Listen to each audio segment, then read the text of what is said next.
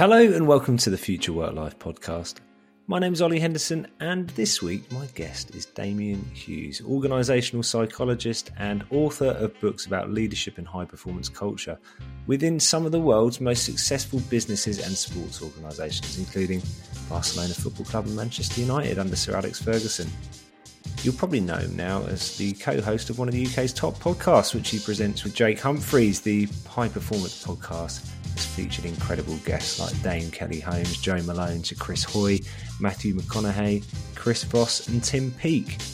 We discussed how establishing your non-negotiables can help remove ambiguity from setting goals, managing your time and ensuring you're aligned with the people you're working with. We also covered how to get over the sense that when you're in the middle of a project, everything can look like it's not working, as well as why being crystal clear on the outcome you're aiming for will help you with establishing the small steps you need to take every day to help you get there. Damian was a fantastic guest who was very generous with his time and insights. He's also got a real talent for breaking down potentially complex challenges into easily understood and practical advice. So please enjoy listening, and if you've not already heard it, check out his show and also his book, which is released tomorrow, Thursday the 9th of December. As always, please make sure you subscribe to this podcast, and if you enjoy it, please give it a rating.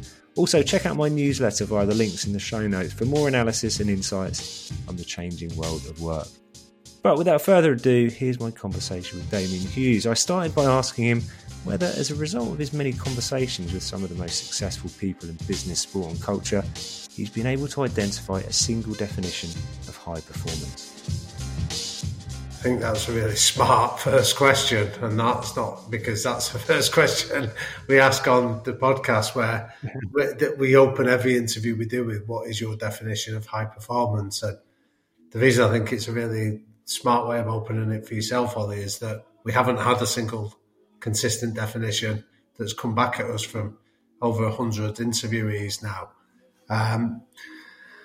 For some people, it's consistency. For some people, it's doing the right thing when nobody else is watching. For others, it's about winning, is their definition of it. So I haven't heard one consistent answer. The one that resonates most with me, though, actually came from, it was a little bit incongruous where we stumbled across it. It wasn't actually in the interview, but we sat down with Phil Neville in his hotel that he owns opposite Old Trafford, Hotel Football. Yeah. And it was in that period when lockdown was easing a little bit. And as we were chatting with it, I was chatting with Phil about the fact that he'd opened his hotel up for free for NHS workers. And I just commended him on it. I said it was a really lovely thing to do. And he used a remark that felt like a light bulb being switched on in my head, where he said to me, he said, "Oh, thanks." He said, "Well, you've just got to do the best you can in the moment you're in with the resources you've got." And he said, and that's all we did. And I went, "Sorry, Phil, just go back and say that again for me if you would." And he went, "Well, you've got to do the best you can with the resources you've got in the moment you're in." And that to me just felt like the perfect definition of high performance, because it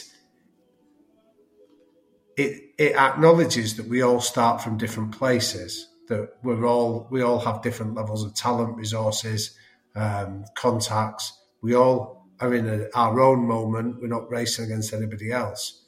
And it's about then giving your absolute all in that particular moment. And that to me just seemed like a really apt but pretty neat definition of it. So that's my definition. But as I say, we haven't had a consistent one yet from any of our interviewees. Well, it resonates with me because I think if I were to try and define high performance, it probably means different things at different moments in my life. Because absolutely, at the moment, high performance means operating on a few hours sleep, broken night's sleep. So we've got a 2-year-old, and then trying to get up and do as good a job as possible for the clients I'm working with. And, that's tricky. Well, that's a brilliant example of it, though, Ollie, because, I mean, congratulations, by the way, on managing to operate on such little sleep. Having been there and done it, I know how tough it is, but that's the point, that 10 years ago was a different moment. What you know now is different resources. So you doing the best you can on 2 hours sleep in that moment is high performance, and then maybe with 8 hours sleep, it's a different moment. You've got different resources there. So giving your best there might look different in that case. And that's why I think it allows flexibility for wherever we are, rather than just have some fixed point that says if you hit this target, that makes you a high performer. Well, why would that be in any way accurate or motivating or inspiring for anybody if you feel that you're miles away from that? I think it's interesting on the podcast, and I'm sure you've reflected on this, that there are clearly some individuals who not only have had to sacrifice parts of their life in order to achieve and reach the top of their chosen profession, but actually recognise the selfishness which it takes. I remember hearing Stephen Hendry say that. He acknowledged that his primary objective was to be the best snooker player in the world, and it required sacrificing everything else, including his family ultimately. Yeah. And it can, I think, sometimes be difficult to look at those types of people and think, well, actually, maybe that's the only way you can do it. But it's not, is it? I mean, it's based on individual personalities. Well, again, yeah. I mean, I think an important point is that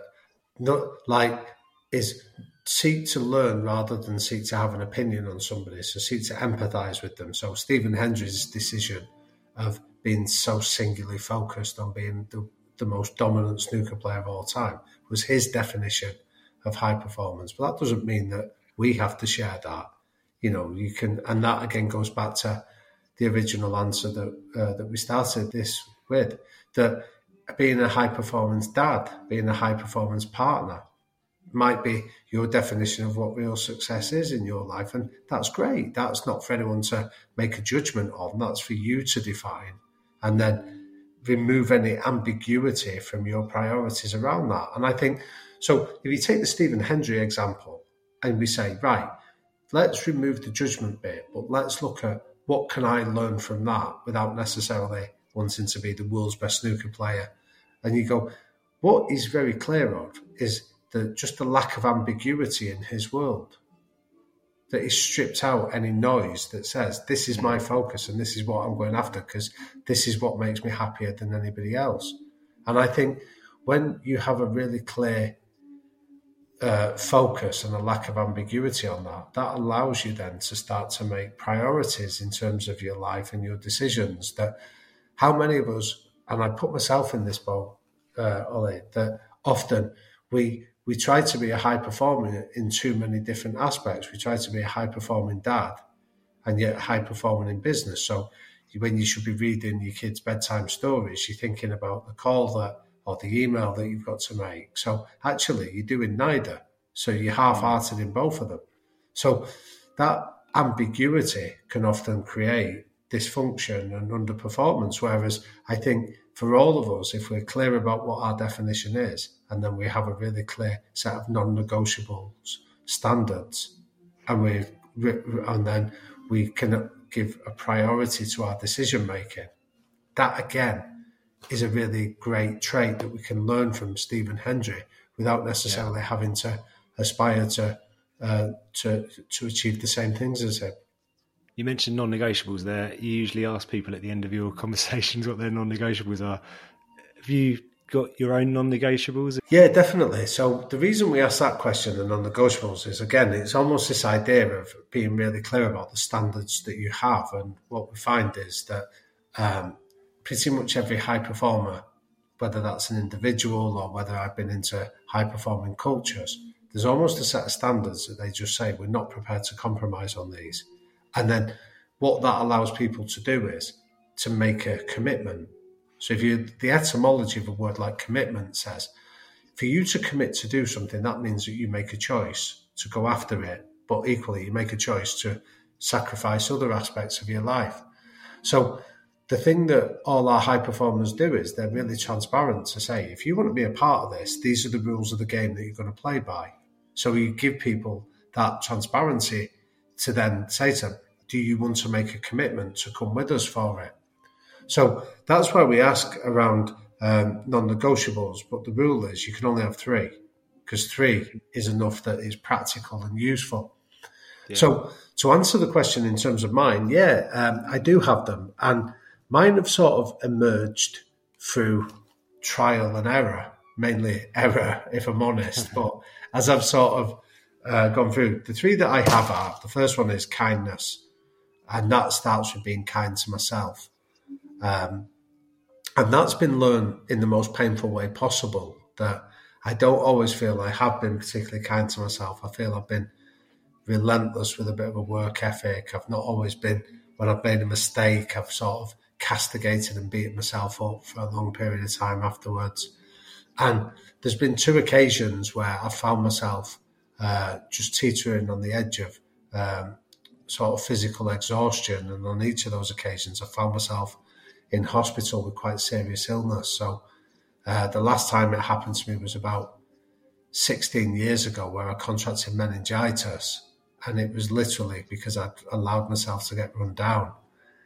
And I have a son now who's 12, and I'd sort of gone through this experience of finding myself in hospital and was sort of paying lip service to it. But where this non-negotiable came from was, when my son was born, somebody asked me the question of, how would you feel if somebody was speaking to your son in the way that you speak to yourself? Yeah. And it sort of held a mirror up to me to make me just hear how cruel and unforgiving that internal narrative that I was conducting was. And it sort of left me feeling quite bereft, if I'm honest, that I thought I'd be despondent if somebody spoke to my son or my daughter in that way. So I thought I needed to role model behaviours, and the arrival of my son was a good prompt to start role modelling kindness. And what I found is, the kinder you are to yourself, the more capacity it allows you to be kind and tolerant and empathetic to other people. So that's my first non-negotiable. My second one is to try and have fun. And this comes from a reflection of if you go back to your school days, Ollie, same as mine, and I was to say to you, tell me the best lessons you enjoyed, tell me the lessons where you felt you learned most, I'll have you bet you were having fun in it. There was an engagement with the teacher. There was an element of laughter and levity. And they're the lessons that you remember most, because you learn most, and you learn most in them. So I figured that sort of having fun and trying to look for the enjoyment in a situation is a non-negotiable, because if you're gonna do anything, you've got to have some element of enjoyment rather than see it as a drudge. Yeah. And then the third one is it comes back from some advice my dad gave me when I was a kid, when my dad said, if nobody would notice your absence, that would tell you that your presence hasn't made a difference. So it's almost in every situation you go into, see if you can make a positive contribution towards that, into that situation or that environment. So whether that's me and you chatting here, and I'll give you the best and most honest answers I can to try and make a positive difference, or whether it's when I'm at home with my children, sort of listen to them and try and empathise with them, or whether it's working with teams or businesses, try and make a positive contribution, is again another non-negotiable. And if I don't feel that I can do that, it makes me then question whether I'm in the right place. Yeah, that's really interesting. What are yours? Oh, it's good. It's a good question. Kindness is really important to me. Being curious as well. If I'm not excited to find out more about something, then again, I'd question whether it's worth spending my time doing that. Having fun is definitely important to me. So something, something related to that would be non-negotiable, because frankly, you know it from running a business and getting out there and building something and trying to get work. You have ups and downs. And I'll tell you what, when you're having the downs, if it's fun along the way, it takes some of the strain away, I think, when you're working with people that you enjoy being around. But look what that's just done there, that conversation between the both of us there, Ollie. Look how we've suddenly found common ground.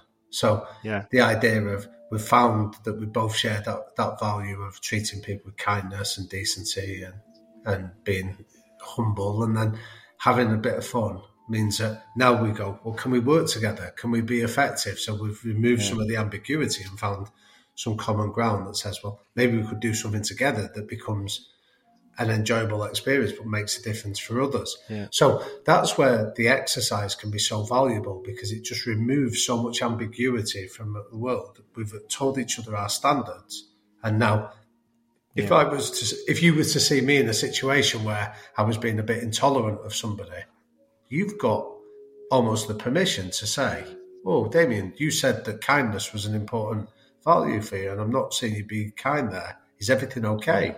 What can we do to get you back in sync with the person you are. So you start to see how powerful this stuff can be. Do you think purpose plays a role in motivating you and actually is directly related to performance? Because yeah, definitely. I think I've heard various guests on your show talk about purpose, and purpose seems to some people like this sort of worthy ideal, doesn't it? You know, but purpose doesn't have to be about changing the world or saving the planet. It can be much more related to individual relationships as well as a greater aim, can't it?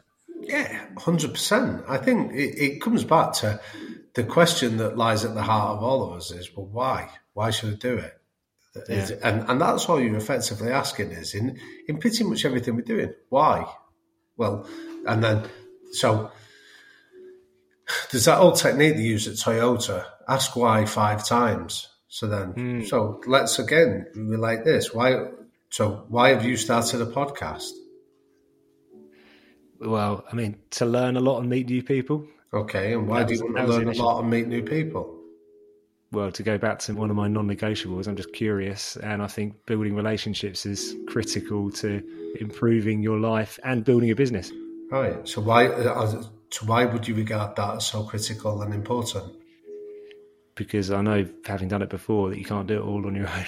Right. So automatically, again, we've just asked the why question there 3 times, and we're starting to get to a real deeper sense of you're not just doing it for commercial reasons. You're not just doing it to expand your reach in the market. As much as that, I hope, is happening for you, it's more around I'm doing it because it's just really because I want to do it. I get to do it. It speaks to the person that you are. So what's significant there, Ollie, is again, you're not doing it. So you made that point that you're not doing it for sort of to change the world necessarily. You're doing it because you want to change your world, and that's enough. That's as valid a reason as anybody else. And I think, will you hit bad times? Is it hard work? Do you have to sacrifice time? Yeah, of course you do. So if you're going to keep going through that, you need to have a clear reason for why on earth am I doing this? So I think purpose applies for all of us. And I think sometimes it's like that phrase, the tyranny of busyness. We can often get caught up in being too busy doing to ever stop and think about, hang on, why am I doing this? What's the reason behind it? You touched on something there, and actually it is a really interesting lens through which I look at the motivation to do the podcast, because I'll tell you what, it is a bit of a grind sometimes. I write a newsletter every week as well. That's bloody hard work. Like thinking of something, writing it every week, however proud you are of what you've written, and frankly, I wouldn't publish something if I didn't think it was decent. You still cast a critical eye on it and think sometimes it works and sometimes it doesn't. Yeah. But you do have to have, I suppose that's where grit comes in, doesn't it? Relentlessness in some degree is probably a characteristic, again, of high performance. Is that right, do you think? Yeah, definitely. Because I think there's this concept in psychology called Cantor's Law. It's named after a lady called Rosalind Moss Cantor that says everything always looks like a failure in the middle. So whatever you do, whenever you set off writing your weekly newsletter, there'll be a stage, I guarantee, every week where you go, I can't do this. I don't know what I'm writing. I'm not sure I can be bothered. We all hit it. Do you know what I mean? Like whatever it is that we're doing, whether it's we do the diet plan or an exercise regime, there's always a bit where it becomes boring, or we don't see the results fast enough, so therefore we become despondent, or we start convincing ourselves that maybe we don't have the capabilities to get where we want to do. So Cantor's Law applies to pretty much every project you take on. So how do you get through that messy middle that Brené Brown talks about, that difficult bit where you just need to grit your teeth and get on with it? Well, that's where resilience and relentlessness comes from, the ability just to put one foot in front of another and do that repeatedly until you gain some degree of momentum. So absolutely. But again, that's not... our definition of high performance, if we go back to it, is doing the best you can in the moment you're in with the resources you have. So that might be getting your child to do well on the to study for French. And I mention that because it's topical, because my son, we're trying to convince him to do that at school at the moment. But there is a degree of relentlessness required for it that you have to get them to understand. This stuff can be boring. Don't get caught up in the outcome of hoping you get 10 out of 10 and the exhilaration of that. the work in the shadows is the bit where you just need to be relentless and applying, and the consistency of doing the same thing over and over again. I liked Clive Woodward, when we interviewed him on the podcast, was really good. So he took the concept of a value, translated it to a behaviour, and then translated it even deeper to a very tangible element. So he spoke about the idea of respect, that whether this is self-respect for your own craft, your own fitness, or whether it's respect for others and things like that. And he went, nobody's arguing for the opposite of being in a culture of disrespect. But you go, okay, so let's take respect. What does that mean in relation to meetings and the players when being on time? Because to turn up late for a meeting would indicate that your time is more significant than anyone else's.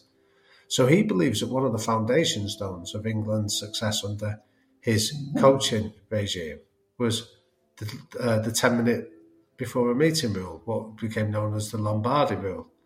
So arriving for a meeting 10 minutes before it starts was the standard that they expect, because that shows a respect for the person that's hosting the meeting, the respect for your teammates, but respect for yourself, that you're coming into that environment and giving yourself the best chance of getting the most from that meeting.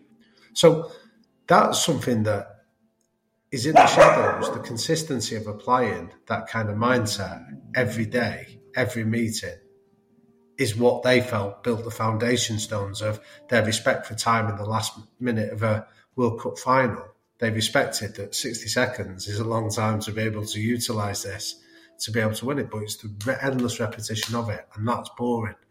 And nobody wants to acknowledge the boringness of it. But so what's the personal trait we need? Resilience and relentlessness. Yeah. It's so interesting. Whenever I hear anybody talking about high performance, there's almost a compounding effect of these small habits or practices, cultural things which are engendered within a team or individually. I remember, was it Toto Wolff? He was talking about in his first day arriving with his first start working with Mercedes, he noticed dirty coffee cup, dirty spoons which had been discarded on the side. It was a coffee cups, you were right. It was the coffee cups he spotted. Yeah, that's it. It was reflective of sloppiness. I'm paraphrasing here. No, you're right, yeah. But if you pick up on that though, Ollie, what he was saying, what bristled with Toto was that they were talking about attention to detail as one of their values. We pay attention to detail. So what he was pointing out was the lack of consistency. You say that you're world class at paying attention to detail, and yet I come into your reception area and you've got 2-day-old newspapers and dirty coffee cups still lying around. So what you say doesn't mirror what you do. So you don't have the habits that back up the standards that you're telling people you apply.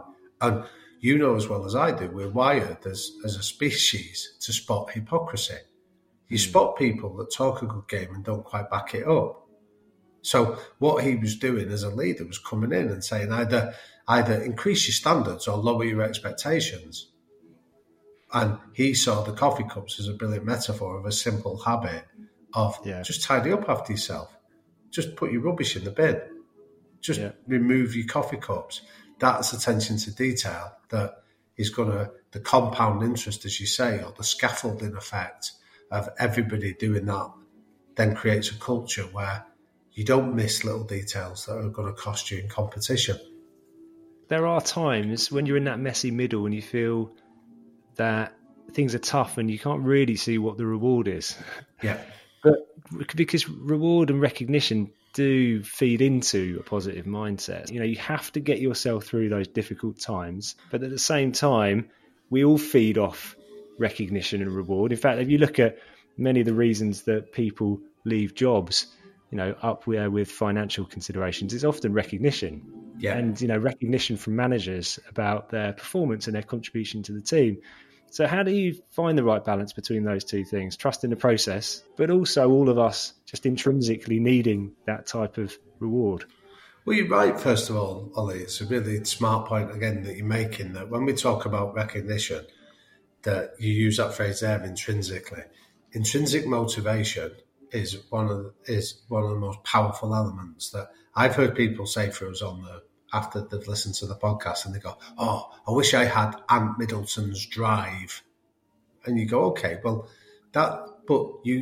Let's break down what does drive mean, because you're describing it as if he was born with that trait of being driven. And that's not necessarily true, but equally what the point is it's not that something you've got or you haven't.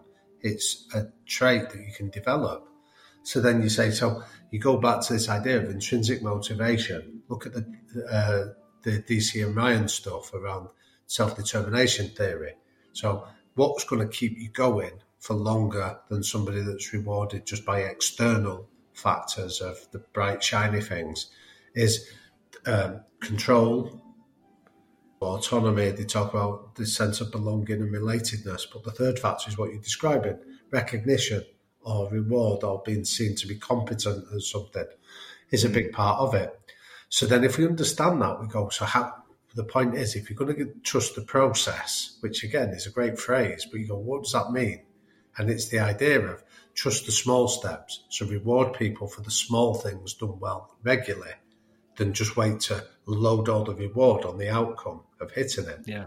Because to take a really ridiculous metaphor, if like an easy way of explaining it is that, say somebody wants to lose weight, the easiest way of hitting your weight target is to cut off a limb. You'll hit your weight target overnight, but you'll cripple yourself in the process of doing it. So what you're saying is actually what I want to do is lose weight in a healthy, sustainable way. Right. Yeah. So now we need to go down to the process. Let's look at your eating habits. Let's look at how often you exercise. Let's look at how you rehydrate, how you rest. And then it's about building in rewards for all those small things done well regularly. So it's about doing small and regular rewards rather than loading it all on one big outcome-driven one is a big part of it. There are so many theories around management and self-motivation. For example, I had a really interesting chat with a guy on the podcast a few weeks ago, and he was talking about the evidence that having a few, like less than 3 big goals in life helps you achieve, greater reward and greater performance. And I believe in that. It's sort of the North Star. I've got this ultimate objective that I want to achieve. But of course, the nature of those big goals is it takes bloody ages to get there. I'd be interested whether you've got any suggestions about how we build in some opportunity to recognise the good work that we are doing rather than it being something we receive externally. Think about the way we set targets for ourselves. So if you think about it in really simple terms, there's the outcome, performance and process stuff. So for anyone not familiar with it, the outcome stuff is what you just described as your North Star. That's the stuff that the person you want to be, the difference you want to make. And that's all very emotional and personal and it can often be hard to quantify. I want to feel great about myself, or I want to be seen as a great dad, or whatever it is. That's a feeling. So, but you will have your definition of what that looks like. What we then do is we go down to performance targets that says, let's come at this from a logical point of view. How do I measure it? So what are the stats, the facts and the figures that would tell me that if I do that, I've achieved the outcome? And then the final bit is then you go down to what you said earlier, the process, the small steps that we do. So give you a really simple example of it from when we talked to Dina Asher-Smith on the podcast. Dina Asher-Smith, her whole ambition is about sort of, she wants to be seen as a symbol for young girls here in the UK that like you can break the glass ceiling. You want to be seen as an inspirational role model for young girls. Okay, so that's an outcome stuff. The performance stuff says, well, to do that, I want to be the world champion at 200 metres. So when we go to the next World Championships, you can stand on the finish line and you can very clearly measure whether she comes first or not and gets a gold medal around her neck. But what she's then focused on is doing 5 track sessions a week with her coach, John Blackie. She then focused on going to the physio 3 times a week. She's focused then on her nutritional and her daily fueling habits. So what she's doing is she's rewarding herself for all of those small things done regularly. And that comes from regular reflection, building in time to stop, have a look, have I done that well enough? Can I do something better? So you're constantly refining the process that keeps her following that North Star of making sure that by the time she arrives on the start line for the 200 metres World Championships, she's in the best physical shape she can, which by definition will help her achieve the outcome of inspiring a generation of young women that look up to her. So there has to be that complete alignment all the way through. You can't be working on, like, you can't be, there's that great saying, I think it's Covey that says it, of you can't climb the ladder to success to then find out it was leaning against the wrong wall. Yeah. That you need to have that alignment to say, you start from the outcome, the stuff that gets you out of bed on a morning when you don't want to do it. How do I measure that? And then what are all the small steps? So a really simple way is, when I sometimes do it with young people, you'll say to them, what do you want in life? Like, what's your outcome? What's the big dream? And some young person might say, I want to live in a mansion. I want to have £1 million in the bank. I want to drive a Lamborghini. So rather than sort of dismiss it, you go, okay, that's fine. That's great. That's your ambition. That's what you're telling me excites you.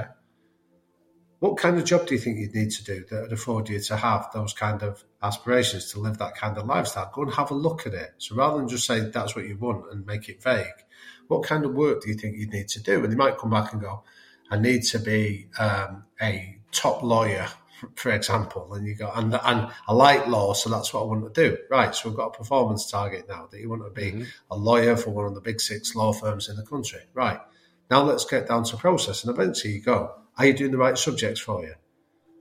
Are you working as hard in those subjects as you're possibly capable of doing? Because to get there, you're going to need to have some pretty good grades. So are you maximising it?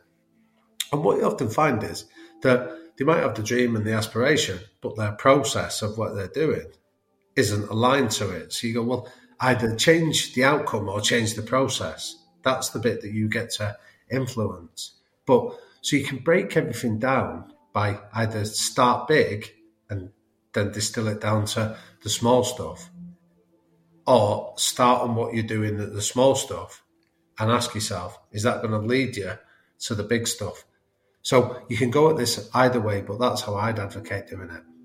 And do you think the people that you've worked with and come across, who you define as being high performers, have always been really conscious of that process? Like Dina Asher-Smith, it sounds like she's very clear in her mind about what she wants to achieve. Yeah. But does it happen by accident with some people? Yes and no. I'd say for some of them, you might have, it's almost like having a shot of coffee on a morning when you're tired. It might give you that prompt. So your talent might give you the incentive to work harder at that talent. But at some stage, you have to make a very deliberate choice that you're going to go after it. So nobody is a high performer by accident.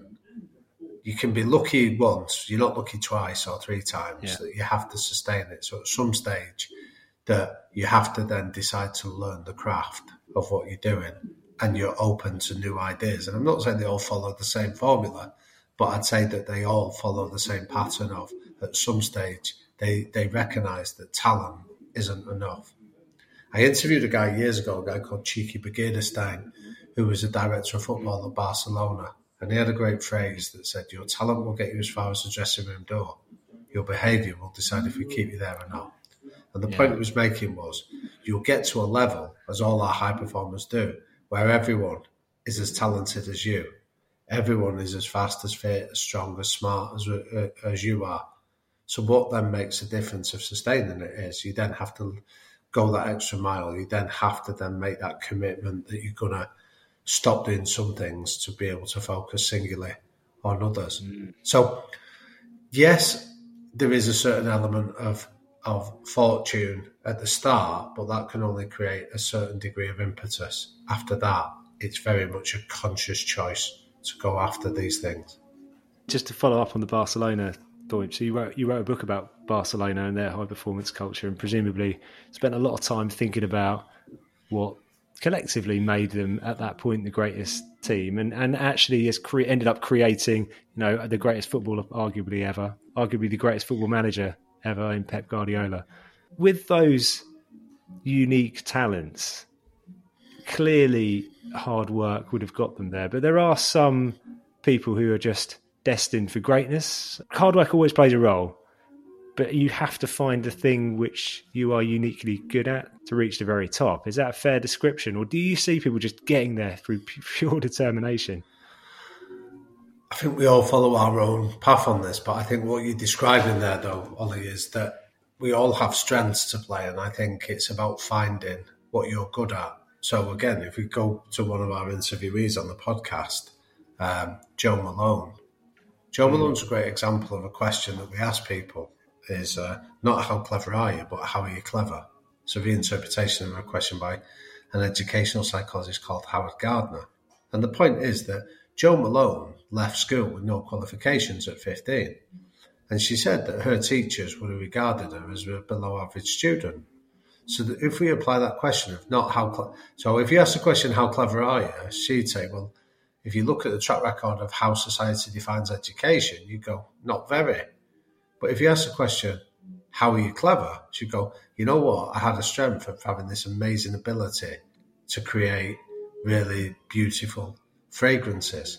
And I then learned how to make that a commercial product. So you go, so society doesn't test on an exam your ability, your olfactory function of being able to create great smells. So the point is that we all have strengths. The Howard Gardner's question of how are you clever leads us to the question of multiple intelligences. And he says there are 8, some educationalists say there are a lot more. But some of those qualities are interpersonal skills. Some of them are musical gifts. Some of them are physical gifts. Some are social gifts. Some are numerical. Some are verbal. But the point is, everybody's clever, but we're all clever in different ways. So I think what all our high performers have done is uniquely find what they're clever at, what are they good at, as well as what do they enjoy and what do they love. And then they create a world where they play to their strengths. And I think what you're describing in your question is, that I think that is consistent with high performance. So it might be, you might have some, say, if you take the football example, like Carles Puyol. Carles Puyol, by his own definition, was never the greatest footballer in that dressing room at Barcelona. But what were his strengths was he had a decent level of ability, but he was gritty and he was determined and he was resilient, and they were his strengths. That was his ability to unite a disparate group of people and bring them as a cohesive whole. So he found a role for himself where he could play to his strengths in that environment. So his talent got him so far, but his strengths of being able to unite people was what distinguished him. I'm interested from your point of view about what you see as your strengths and how you identified them, and maybe when, because I know you've written a few books now. The podcast, it appears, has just blown up. It's huge. Obviously, your relationship with Jake resonates with people, but also the way you both interview people. You mentioned Jo Malone. She really opened up, didn't she, in a way which I think she'd said she'd never done before. I mean, presumably for you, maybe you found that one of your strengths is getting people to open up. Would that be fair? Yeah, maybe. I think I have a quote above my desk that serves as almost a tripwire, so it's a daily reminder of this stuff. But it's a quote from a guy called Bill Bullard that says, opinion is the lowest form of knowledge because it requires no suspension of ego. The highest form of knowledge, what he describes as, is empathy, because it requires you to step outside of your view of the world and see it through somebody else's eyes. And I think if I have a strength, I'd say that I think I have a strength of trying to be empathetic, where you can try and step into somebody's world. I'm not a big one for offering an opinion. So when people say, "Oh, who did you not like on the podcast?" You go, "Well, that's an opinion and it's irrelevant." I'll tell you that all of the people I've met, I've tried to see the world through their eyes and try and understand, well, why did they make the decision? Because that's the important factor of what we're trying to do. So I think that's been a strength of mine of trying to be empathetic and see the world through other people's eyes and try to understand their decision making is a big part of it. I think I'm curious as well. I know you mentioned it as one of your non-negotiables, but I am curious. I like talking to people and asking them questions to understand their decision-making process or their thought process or what shaped them in that way. So I'd say, I mean, when I left the corporate world, so I did a corporate job for a few years and I was a fish out of water. I think what I found was that I went in it because I thought I should do it. So I was working as a boxing coach, and I was sort of going to night school at uni.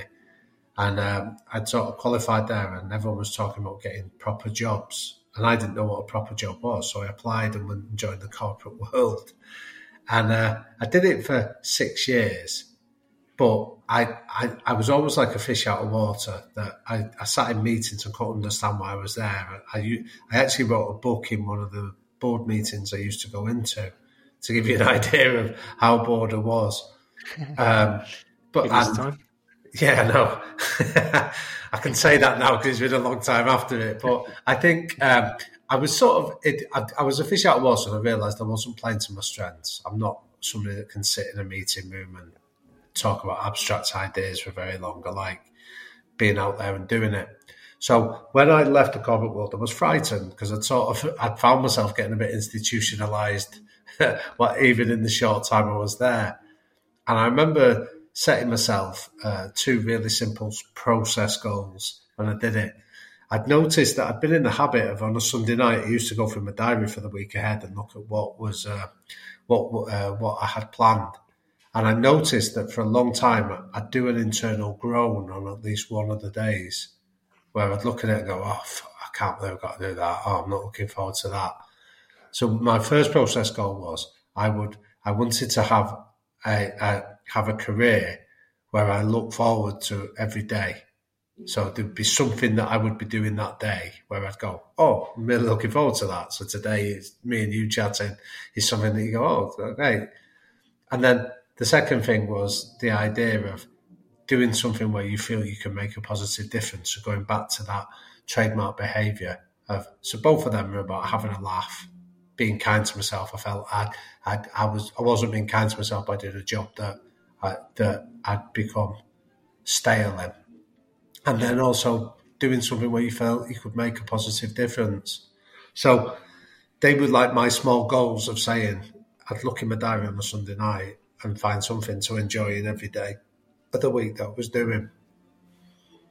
You've got loads of great phrases which lodge in your mind that you and Jake use on the podcast, but this thing about being clear about where you're going but flexible about how you get there. Yeah. Sort of really resonates based on the conversation we've had today, because I think if I was to summarise, if you're not clear about where you're going, it really is difficult to implement those small steps, isn't it? Because you feel that it's directionless, but actually equally being pragmatic and realistic that you're not going to take the right step at every single stage is also pretty important.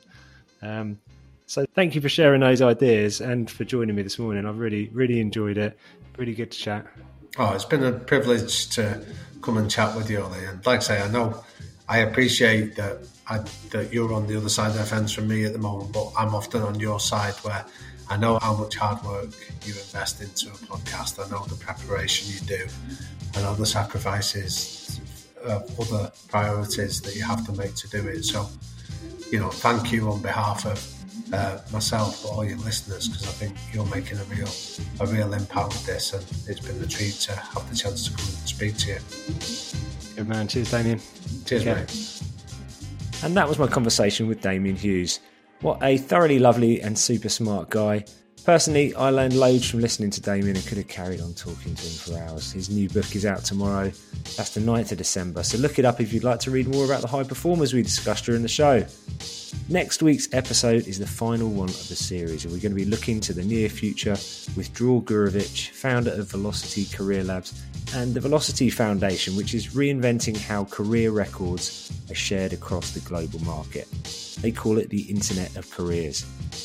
Until then, please make sure to check out the newsletter for more thoughts on the future of work, and subscribe and rate this podcast if you haven't already. Until next week, have a good one.